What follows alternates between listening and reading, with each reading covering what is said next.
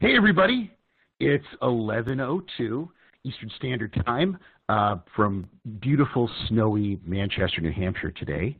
And that means it's time for Trade School on Friday, the 7th of February. A little bit of a departure today, everyone. We're going to talk about some pretty specific and important, overlooked 3 of the 9 deadly sins regarding trade compliance. And, some of the real diehards are going to come on today and listen live, but I know many of you are going to listen to the recording, and I hope you do see the slides on this one today instead of just listening to the car. I get a lot of people who reach out to me in direct messages or, they call me up. I'm still a phone guy. I remember when privacy on the phone meant I had to pull the super long cord on my mom and dad's AT&T, Bell phone, whatever it was, into the closet and lock the closet door so that I could have some privacy on the telephone and text messages. But I still like to call people and check in on them, and I love getting phone calls from people.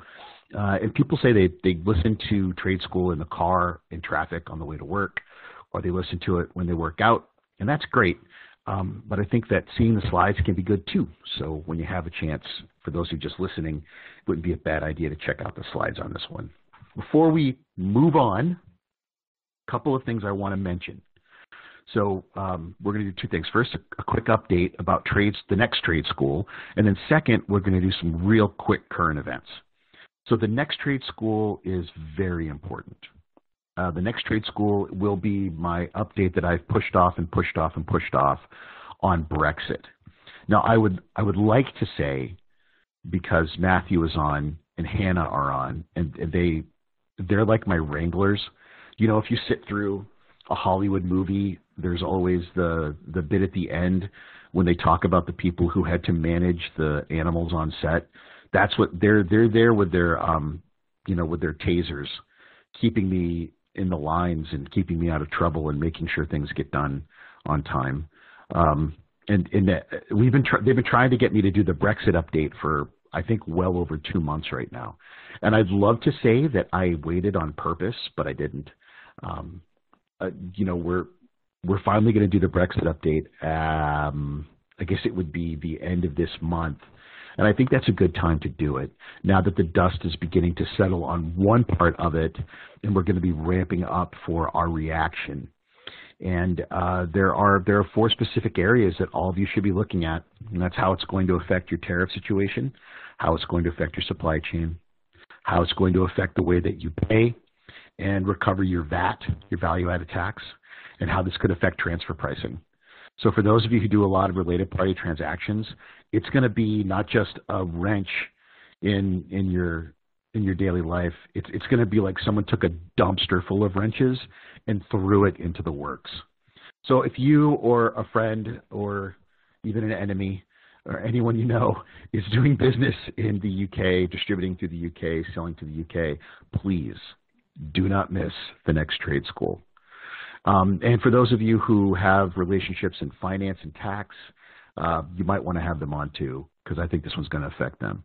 Second, on the current events, I kind of got into it on LinkedIn with somebody, and I try very hard to be non-confrontational on my social media because I've got better things to do. But I mean, let's be honest, I really don't have anything better to do. I'm almost 50 years old. I mostly sit in my apartment and binge watch science fiction on Netflix and try very hard to stay on my diet and think about the end.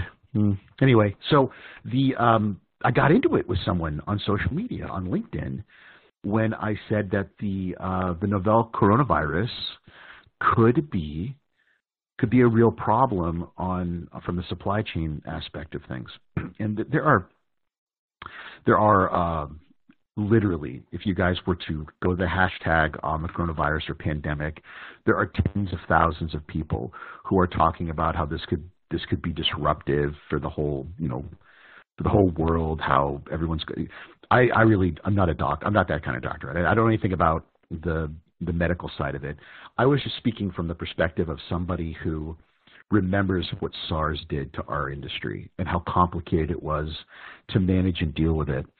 And I'm looking at it from the perspective of a guy who sees Chinese New Year happen, which is the greatest annual migration of human beings on the planet, and this movement of folks with a very, very dangerous disease that is mostly not fatal to most people, but it could have a slowdown to the economy. And I know that when this thing gets started again, when Chinese New Year ends and people are feeling better and we get moving again, there's going to be a backlog on transportation, and it's going to cost more. You don't have to be a Nobel laureate to figure that out in economics, right? It's just how it's going to be. So there's a lot of material out there. I've done some podcasts. I've spoken to some people online. Get informed, because you got a couple of weeks now before it looks like it's going to start getting pretty crazy, where we have to deal with our backlogs of cargo coming in from Asia. I think that I don't think I'll do a podcast on it unless this thing really lingers, but I just wanted to make people aware of the fact that this will have an effect on transportation prices, and letting you know ahead of time gives you a chance to manage the outcome. Okay, so with all that being said, why did I pick these three things to talk about? I'm going to let you know why. Now, Dan the Import Man and I have done a lot of focused assessments, and we've been involved in a lot of compliance actions with our good friends at Customs and Border Protection. And generally, there are really only three ways that audits go. They go pretty well, where we sit down with a company who's done a lot of work. They've done a lot of work up front. They've really put a lot of effort into it.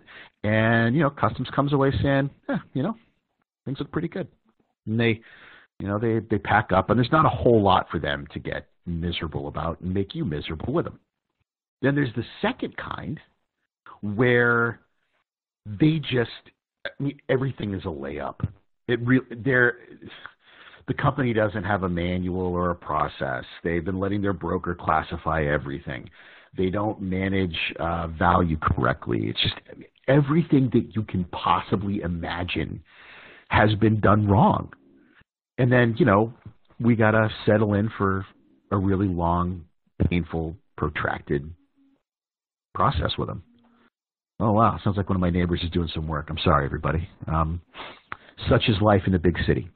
Then there's a third one. And the third one, and I'm looking at the names of the people who are on right now, and a lot of you have positively magnificent trade compliance programs.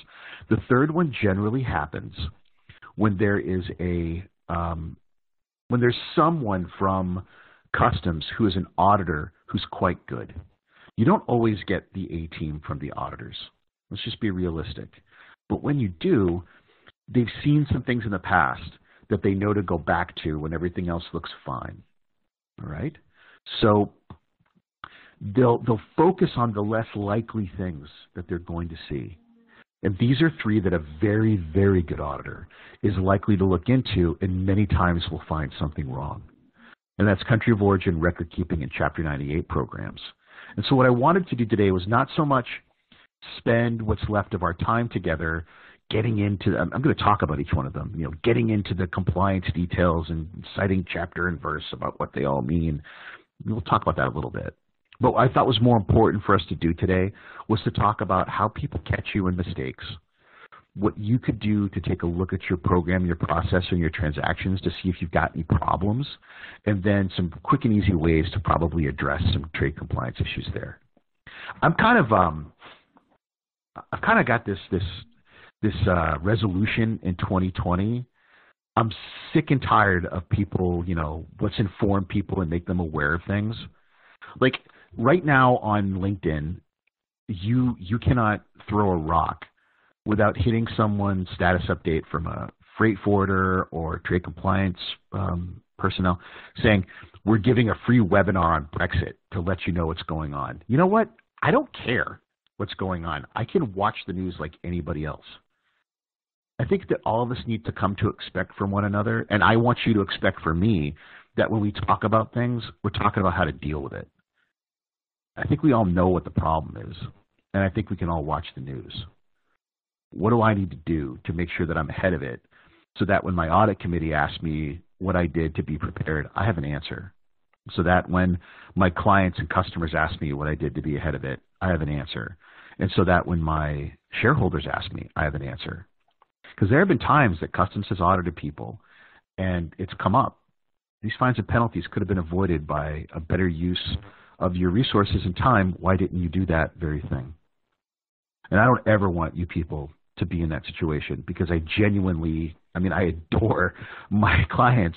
Most of them are my friends, and I don't ever want you to have to explain that kind of stuff to anybody. All right? So, as always, everyone, there is a questions and answers section, a Q&A section here, and the best thing for you to do, if you have questions throughout the presentation today, is to go ahead and click on the Q&A and put your questions there. The chat area is really if we have technical problems, if you can't hear me, if you can't see something, and Matthew will jump all over that. So otherwise, put your questions there, and we'll get to them at the end. If there's questions about anything at all, I'm happy to answer them. And again, like Matthew said, if we run out of time today, I'll try to answer your question via email. And I say it every time, you can call me about anything. It doesn't matter what it is, trade compliance, transportation, logistics.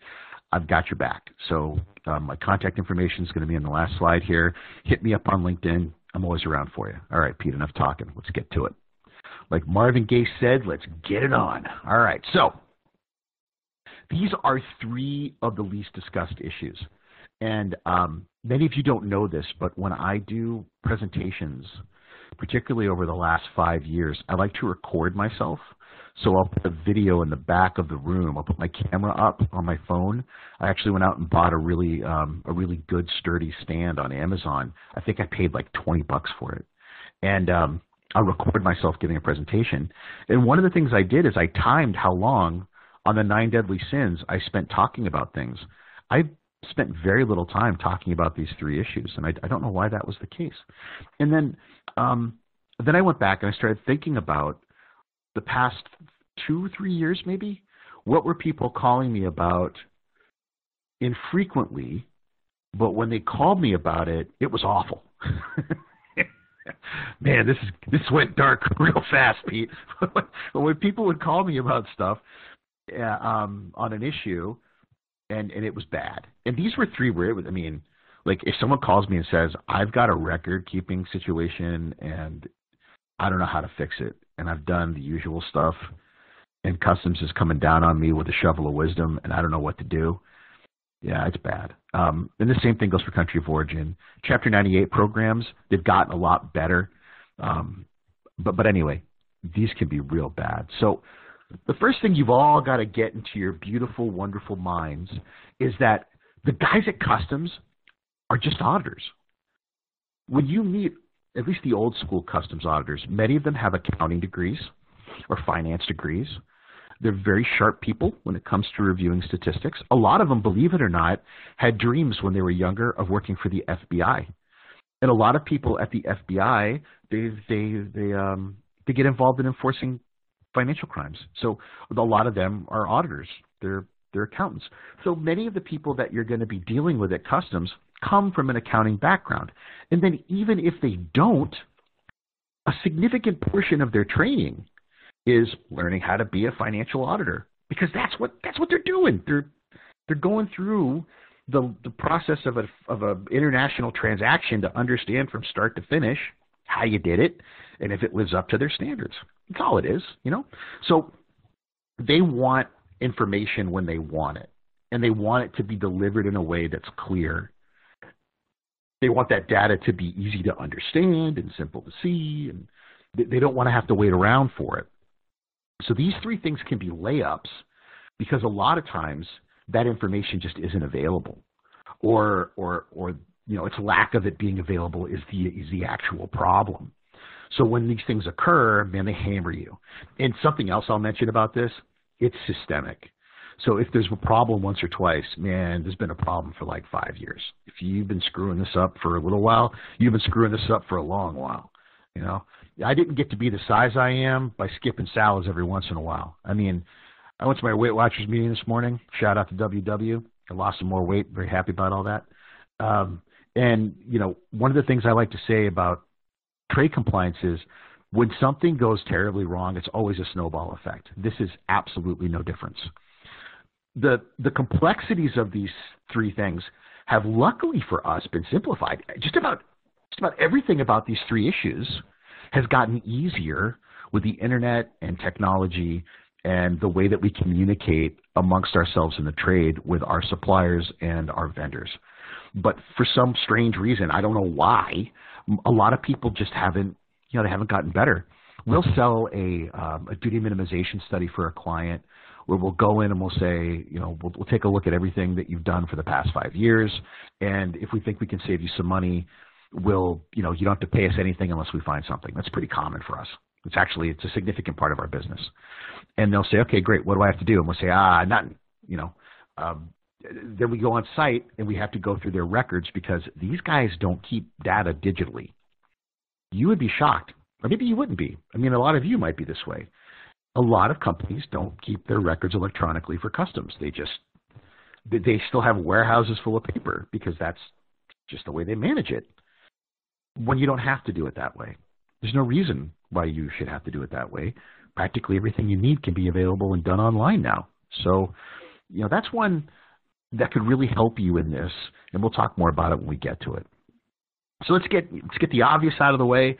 Whenever I meet with anyone for the first time, whether it's at an industry function over a nice glass of brown liquor, or if we're having a sales conversation, or if it's somebody who just gave me a phone call and wants to talk about trade compliance, my first question is, do you have a program? Because if you don't have a program, we got to get on top of that first. You need to have an overreaching process and program over how you import so that we can audit it and keep things in check. And do you have a manual? And if you don't have either one of those things, hey, everybody, just go ahead and click off right now. Just stop. Because, it's cool you can learn about this stuff, but you need to go back to some of the old trade schools and you need to get your head around making a compliance manual, because today will be a little more than you need to know about. If you don't have a compliance manual, if you don't have a program, you're already done. You're 25 runs behind in the ninth inning, and Chapman's coming up on the mound. It's over, baby. So having a well-written manual is extremely important. And I would rather that you had a short, concise, effective manual that actually reflects what it is your company does than some 50-pound book that some trade lawyer, basically did cut and paste in. It gave to you and said, voila, here's your manual. Now do your business to this manual. No. You need to figure out what your business is and create processes around it.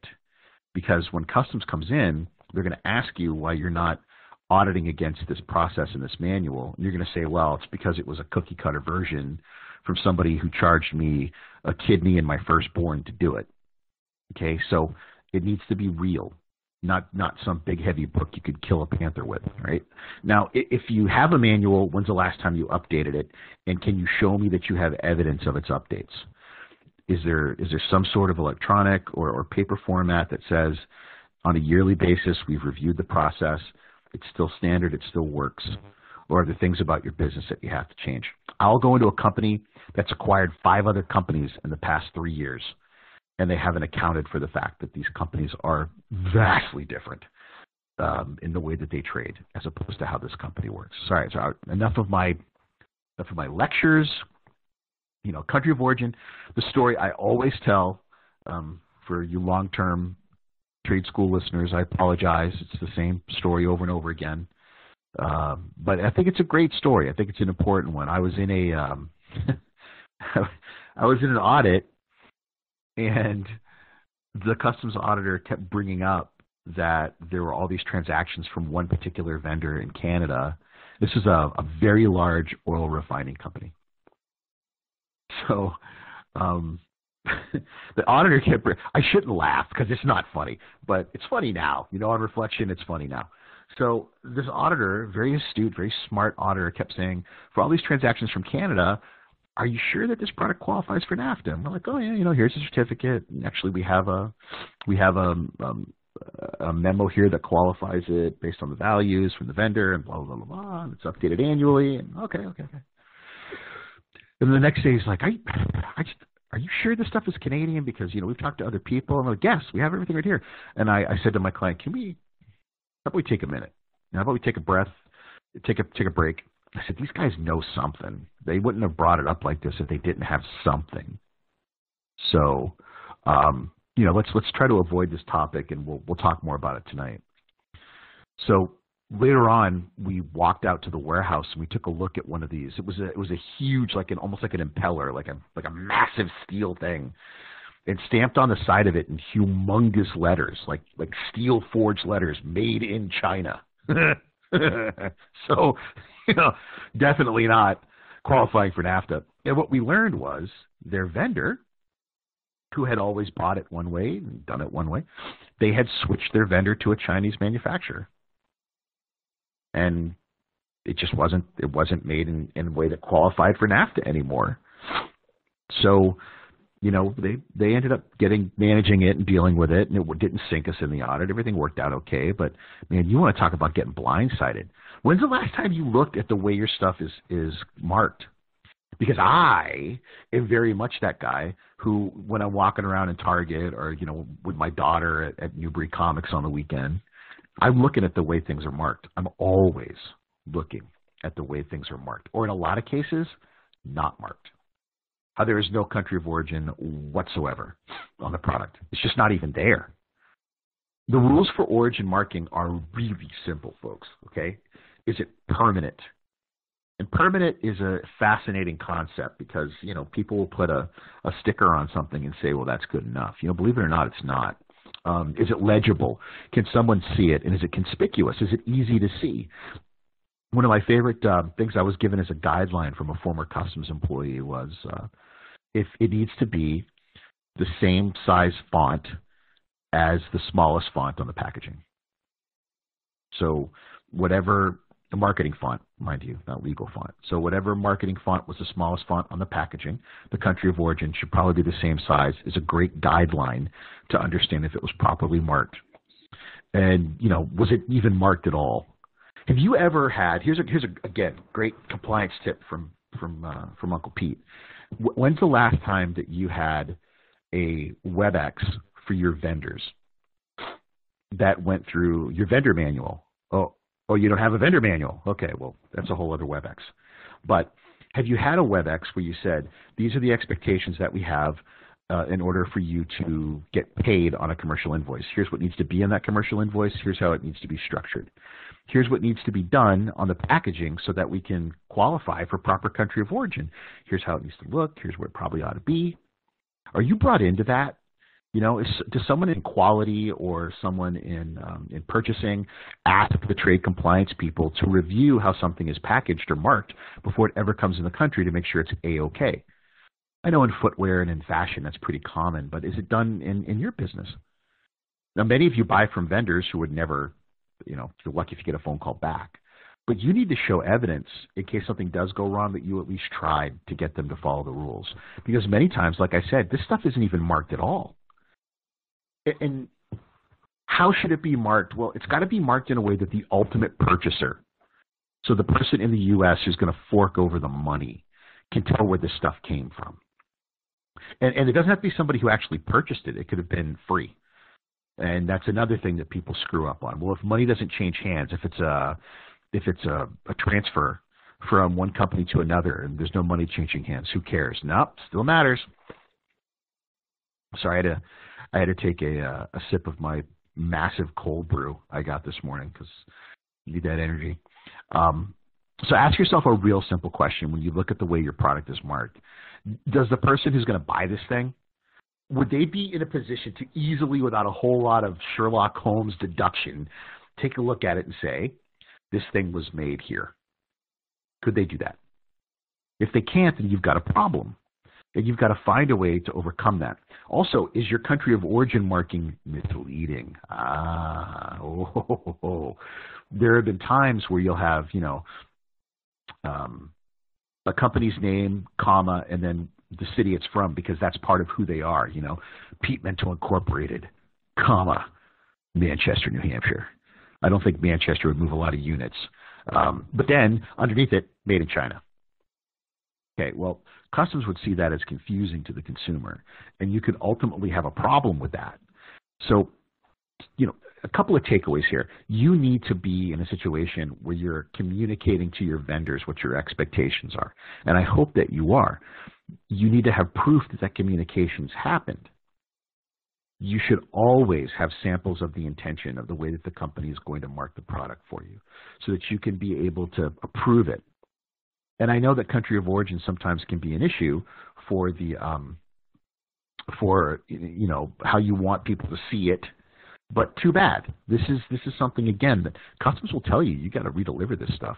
Pick it all up, bring it back, figure out how you're going to market or send it back to where it came from, but you can't sell it in the condition that it is now. And you know what happens a lot? You've got good Samaritans, you've got, patriotic Americans that notice something isn't properly marked, and they drop dimes on people. There's competitors who will drop dimes on people. And a lot of times it's just inspections at the port. Similar materials that they found in the past didn't quite go right. There's always exceptions, but never just look at this list of exceptions and be like, okay, so I have to mark my crap because of, blank. Well, you still have to get permission to not have to mark your goods for most of these. So things that you can't mark, things that are so small that you simply, you just can't mark them. That's a good one. Or things that are so big, like a ship full of coal, as an example. Things that you would injure the goods. That's a great one. And there are many instances where companies said, well, we can't mark it because it would injure it and it would make it unsellable for us, so we're not going to worry about it. Well, that's fine. It's even legal. You've got to tell customs and let them know about it ahead of time. So have you done that? It's not economically possible because it would cost so much to do. So this one is a little weird. Marking the article's container will reasonably indicate the article's origin. That's normal. But is it's being sold in that container the way the consumer will see it? It's a crude substance. It's going to get redone and manufactured. There are rules about products that are going to be used for manufacturing. It's not intended for resale in any form whatsoever. And the person who's importing it is going to be using it. Again, you need to get permission. Processing for obliteration. These are all, again, very, very, very, very unlikely. I love this one. The article is produced more than 20 years prior to importation. So antiques. Did you know that 20 years, that's the number. So cars and all the rest of it, that's kind of cool. There's something called the J list, which is interesting. Anything on the J list, which is in 19 CFR 134.33, does not require marking. And it's very clear what those things are. So like ball bearings is on that list. There's a bunch of things that are on there. And it's things are added to it over time. So if you're concerned about something that you import that you don't think should be marked, that's a great place to look at it. And the article cannot be marked after importation except at a cost which is economically prohibitive, and the failure to mark prior to importation was not intentional. So you didn't mean to not mark it when it came in. It was a mistake that was made by a foreign vendor, but to put markings on it now would cost far more than necessary. I've never seen anyone actually win that argument. I'm sure someone has, and someone's going to pipe up now, oh, I did it. Yeah, good for you. Here's a cookie. But I've never been able to pull it off. Record keeping is such a gimme. But when it goes wrong, I've had people have to go to 100 retail stores, take everything off the shelves, and bring it back. And if you don't think that's expensive and embarrassing and frustrating, I've seen people have to do it at the most busy time of the year for them from a sales perspective. Oh, the pain. Oh, it's awful. It's awful. So a little bit of effort here goes a whole long way. Okay, record keeping. Record keeping is, again, you'd think, right? You think, what's a big deal? My broker's got all my records. Well, first of all, it's not your broker's responsibility. And if customs comes in to talk to you and says, let's talk about your record keeping regime, and you say to them, our broker has all our records, you need to just buckle up because you're about to enter a whole world of pain you never thought possible. Even the most kind-hearted, lovable government official is about to bring you to a place that's going to leave scars on you emotionally for the rest of your career. You are responsible for keeping these records. And one of the problems with, well, what's a record, what do I need to have in my records, is that it's broadly defined. So there's something called the A1A list, which I've never forgotten because I'm a Jimmy Buffett fan, and he has a great record called the A1A. I could hear all the millennials just absolutely laughing at me, just the eye rolls that are happening right now all over the country saying that I'm a Jimmy Buffett fan. Well, whatever. The A1A list is magnificent in that it points out things that absolutely need to be on it. The guidance that I will give you, and again, here's one of those little bon mots from Crazy Uncle Pete. Think about your purchase order, from purchase order through payment. Think about what you're importing from the time a purchase order is put together until it's paid for. Think of all of the processes that happen. Anything that's documented along that linear line from the time that you decide something's going to be made overseas and bought overseas until you pay the kind people that made that thing for you, and you have proof of that payment, you need to have some sort of a paper trail for that. When you begin to think about record keeping in that way, it can be a little daunting and uncomfortable for people because there's a lot more to it than the bundle of documents that's given to you by the customs house broker. You have things in your general ledger that are important. You can have, but believe it or not, folks, the design of the product can be important because you could have issues with things like assists that are associated with it. People always ask me, what about emails back and forth with freight forwarders and such? Yeah. Anything that would be considered discoverable in a trial is what you should probably have around. And when you don't have them, I'll show you in a minute, the penalties are draconian. They're like medieval. They might as well put somebody in the Iron Maiden, right? I mean, they're awful. And why? It's what I told you, like in, what was it, slide number 2. Customs auditors are basically accountants. And when you can't even start what they want to do because you don't have the documents they want to look at, they just want to pack up their stuff and leave and just like say, give me a blank check because they're so frustrated.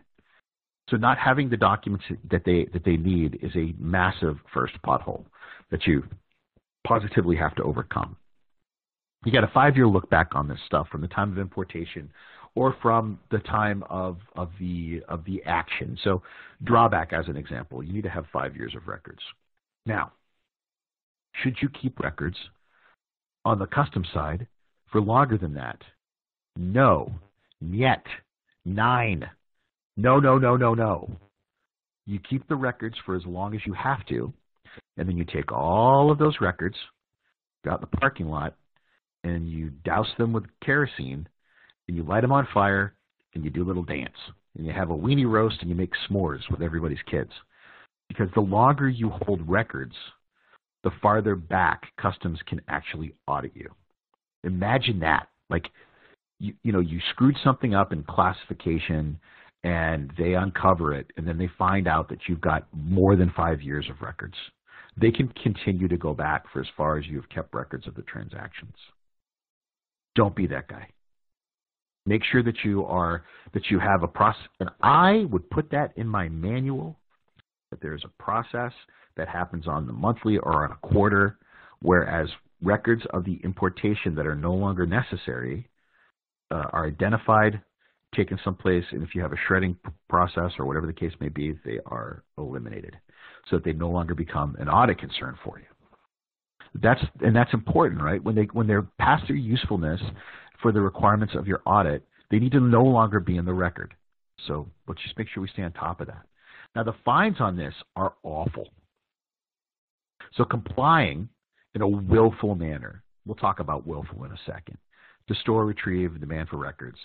For each release of merchandise, so that means for every entry, it can be either 75% of the appraised value of the entry or $100,000, whichever is less. And that's a sobering number. But remember, that's for a willful failure. Like, you've got to wake up in the morning, go to work, and say, hey, let's not cooperate with the government. And that's highly unlikely.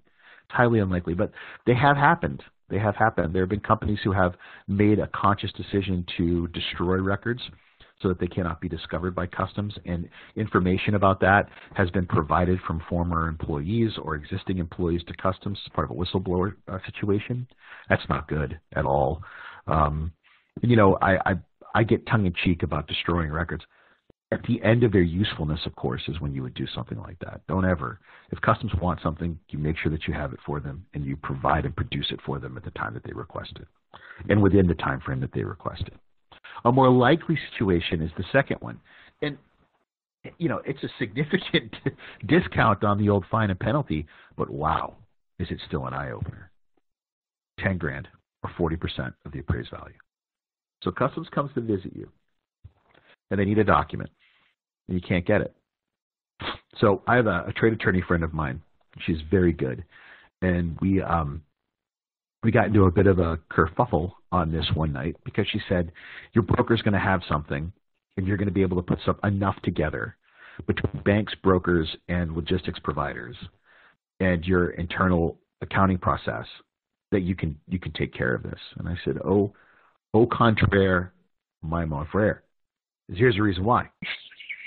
What if your customs house broker has gone out of business? Let's start with that.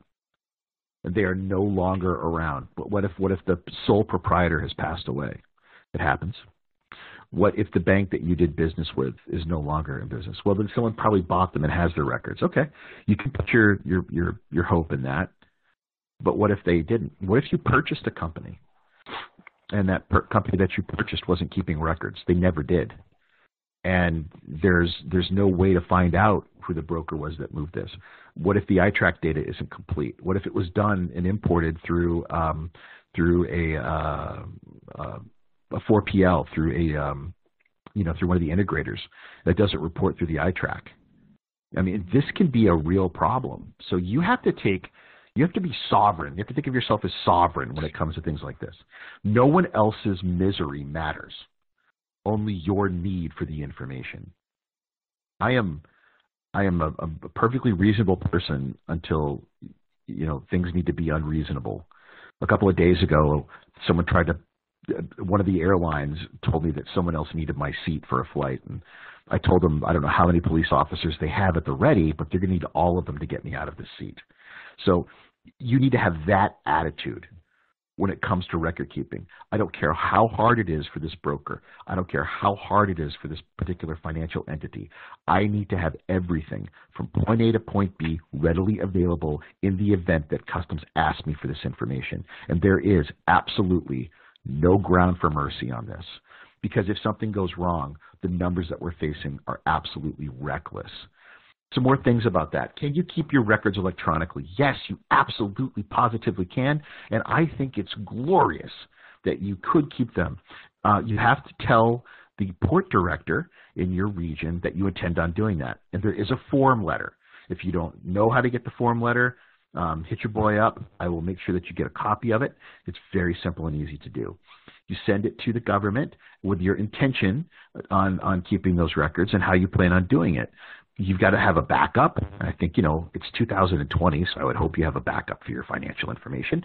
And then whatever form you receive the documents in originally is considered the original format. So if your broker, as an example, sends you a batch every month or every quarter or every week, what have you, of all of that information, and that batch is electronic, then that would be considered its original format. But you've got to go to the government. Why do I love electronic records so much? Oh man, there's in my cold, dead heart, there's a little happy place that warms up a little bit when I ask an importer for information on something we're working on, and they just send me a PDF file like 10 minutes later. I get up from my home office and I go over and I make myself a cup of coffee, and I have a moment. I have a moment to reflect on how joyful I am when that happens, because and imagine how customs feels. What do they think when they say, we're going to do a focused audit, we're doing a focused assessment. We've decided on a universe of 12 entries. These are the 12 entries, and you're like, yeah, no problem. And the next day, bam, here they are, electronic format, start to finish, purchase order through payment, all put together. What's next, right? Go sit on your little stool and get ready for round 2 because I'm coming out throwing haymakers. What else do you want?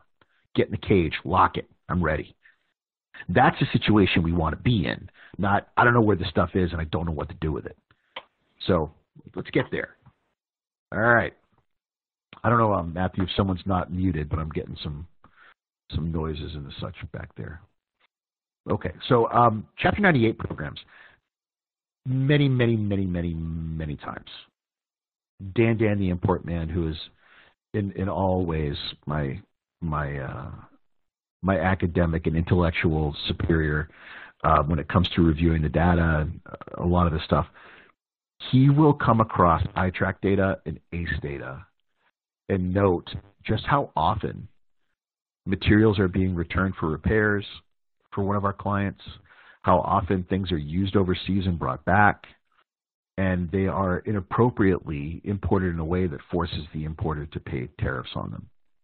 And Chapter 98 programs are very beneficial to an importer when they're done correctly. One of the first things that many of you will do when you go to a new company and you begin your odyssey of making them compliant is suspending Chapter 98 programs and suspending free trade agreements until you're absolutely certain that products qualify. And I'm very much a better safe than sorry kind of a cat. So if that's what you need to do to make sure that you're on the straight and narrow, more power to you. But the Chapter 98 program can be a powerful tool in that it allows you, in an expanded way now, to not pay tariffs on things that started here, went to another country, and came back. And not pay tariffs on things that are coming back for repair just simply to go back to where they came from. And remember, there are different ways you do Chapter 98.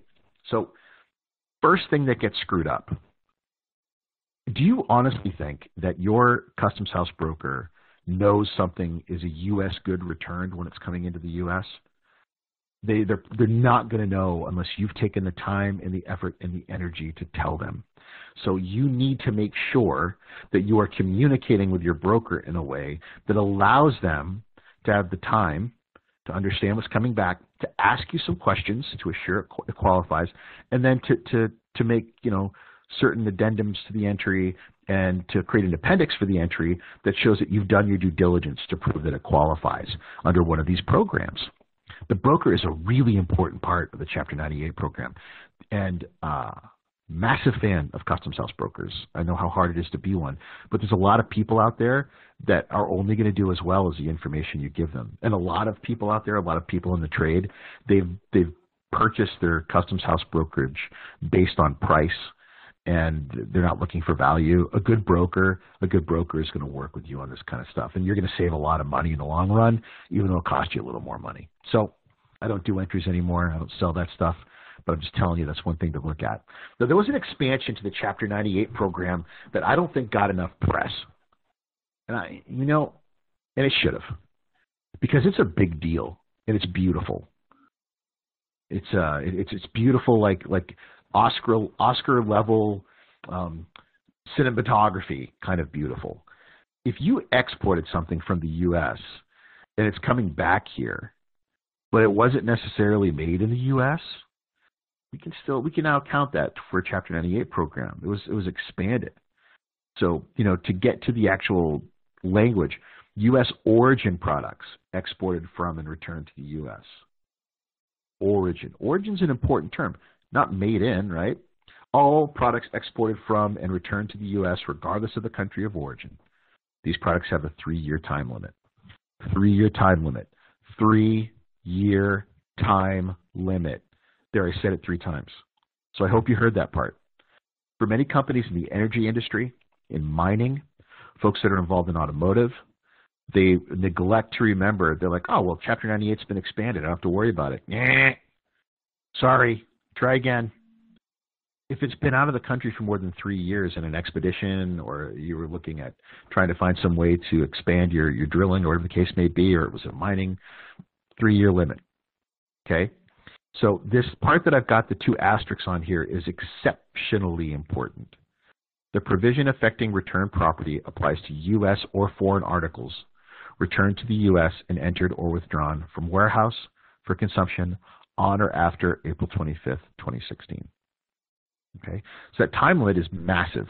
positively massive, and we're past that time limit, you have to make sure that you've got something that proves that this is going to be there for you and not a limit issue. So you've got to have a formal entry and a declaration. It's pretty easy to prove that this stuff moved. So declaration by a foreign shipper indicating that the products were not advanced in value or condition is good enough. It's crazy.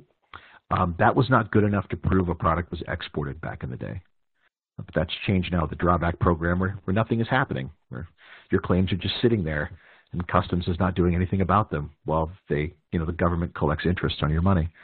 That's a whole other WebEx as well. For U.S. manufactured goods on entries valued over $2,500, it's got to be formally entered, and they're not cleared marked with the names and address, marked with the names and address of the U.S. manufacturer. They may require an affidavit, so just keep that in mind. A lot of CBP 28s, and for those of you who don't know what that is, that's a request for more information, will come on Chapter 98 returns asking for some sort of proof. And if you've got that proof, you're given time for it. But make sure that you're in a situation where you can contact someone and get proof on that so that you'll be in good shape on the Chapter 98s. Any of these documents is sufficient proof of export from the U.S. to prove that it left the U.S. and that it came back. So a copy of the entry in the foreign country, export invoice or bill of lading, or an EEI. If you're in a situation where you have serial numbers for the product, so it was a serialized number product, that's fantastic. If you have the original exportation documents, that's fantastic. Many companies are re-importing things that were done specifically for one particular company. So they were made in such a way that after they were produced, they were highly specialized. So there's records of that as well. Those are all great to help to solidify your claim that a product was actually subject to the opportunity to be brought back for Chapter 98. This is one of the last-ditch efforts that a good auditor will say, all right, I've gone through the 9 deadly sins here. I've looked at classification, I've looked at free trade agreements. We've gone through valuation, which usually most companies have a problem with valuation. We spent considerable time looking at related party entries, yada, yada, yada. Record keeping looks pretty good. These guys don't have a country of origin problem. Oh, but hold on. In the past 3 years, they've had 215 Chapter 98 returns. Well, let's see what kind of records they've got. And that's where the party can happen. So my advice to you is pull your data on ACE, pull it on iTrack, and take a look and see if you've had some Chapter 98 returns, how hard would it be? I know everyone is overworked and understaffed, but take some time next week and say for entry number, yada, yada, yada, blah, blah, blah, in 2019, where we claim Chapter 98, go pull all the documents. Can you prove it? Can you prove it? Can you prove it in such a way where, give yourself an hour to pull everything you need? And that might not seem like a lot of time, but folks, if you've got good record keeping, that's an eternity. Where if you got a 28 on this, you could easily respond in the affirmative that you have everything you need to do this right. All right, so I'm going to do some questions and answers. Go ahead and put your questions in here, and I will get to them as quickly as I can. So let's see here. Got an interesting one, long one. U.S. supplier who reports from Japan. They fabricate the product at the facility with new connections. The facility is not an FTZ. They sell the joints to our company. Yeah, I would say that's the country of origin. So if this is significant, remember, guys, tariff shift is not necessarily what you're going to need to prove that something was actually manufactured in another country. I would absolutely say that if you're seeing a significant change in the essential character of the goods, these days, especially with the 301s, you're probably going to be in good shape. If you ever have questions and you're not sure about something, I would absolutely positively get a ruling. This is not a situation where hope is a strategy. Don't go with your gut with your gut on these. Just go ahead and get someone's opinion, and you'll be in good shape. All right. No other questions here today. So again, 2 weeks from now, we're having a pretty big deal on Brexit. I am going to have guests on. We're going to talk in depth about a lot of the things that are probably going to affect your business. If you're doing business in that part of the world, you need to be on. Even if you're not, there's a chance that many of you are going to be switching jobs and working for somebody who is going to have a problem. And for those of you who just want to be well informed, get people on here that are engaged in tax and finance with you. They're going to want to hear this. And honestly, this could be one of the more complex ones that we've done in some time. So there's going to be a lot of big brain stuff going on this one, folks. As always, please do follow me on LinkedIn. I will have fresh information about all of the things that are going on in global trade right now, and boy, is it busy. And if any of you ever have any questions whatsoever, please feel free to email me at any time at pete.mento@crowe.com. That's pete.mento@crowe with an E, CROWE.com. And of course, my mobile number, 978-317-3250.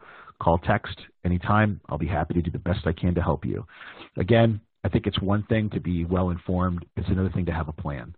So if you don't have a plan, I'm here for you. Just go ahead and give me a shout. And with that, have a wonderful weekend, and I will hand it back over to Matthew.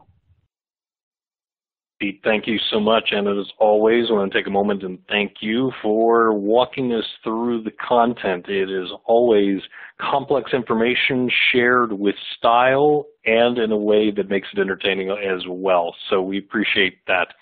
Now, to all of you, I do want to thank you for your time and attention today. You gave us what is the most precious commodity you have, an hour of your time.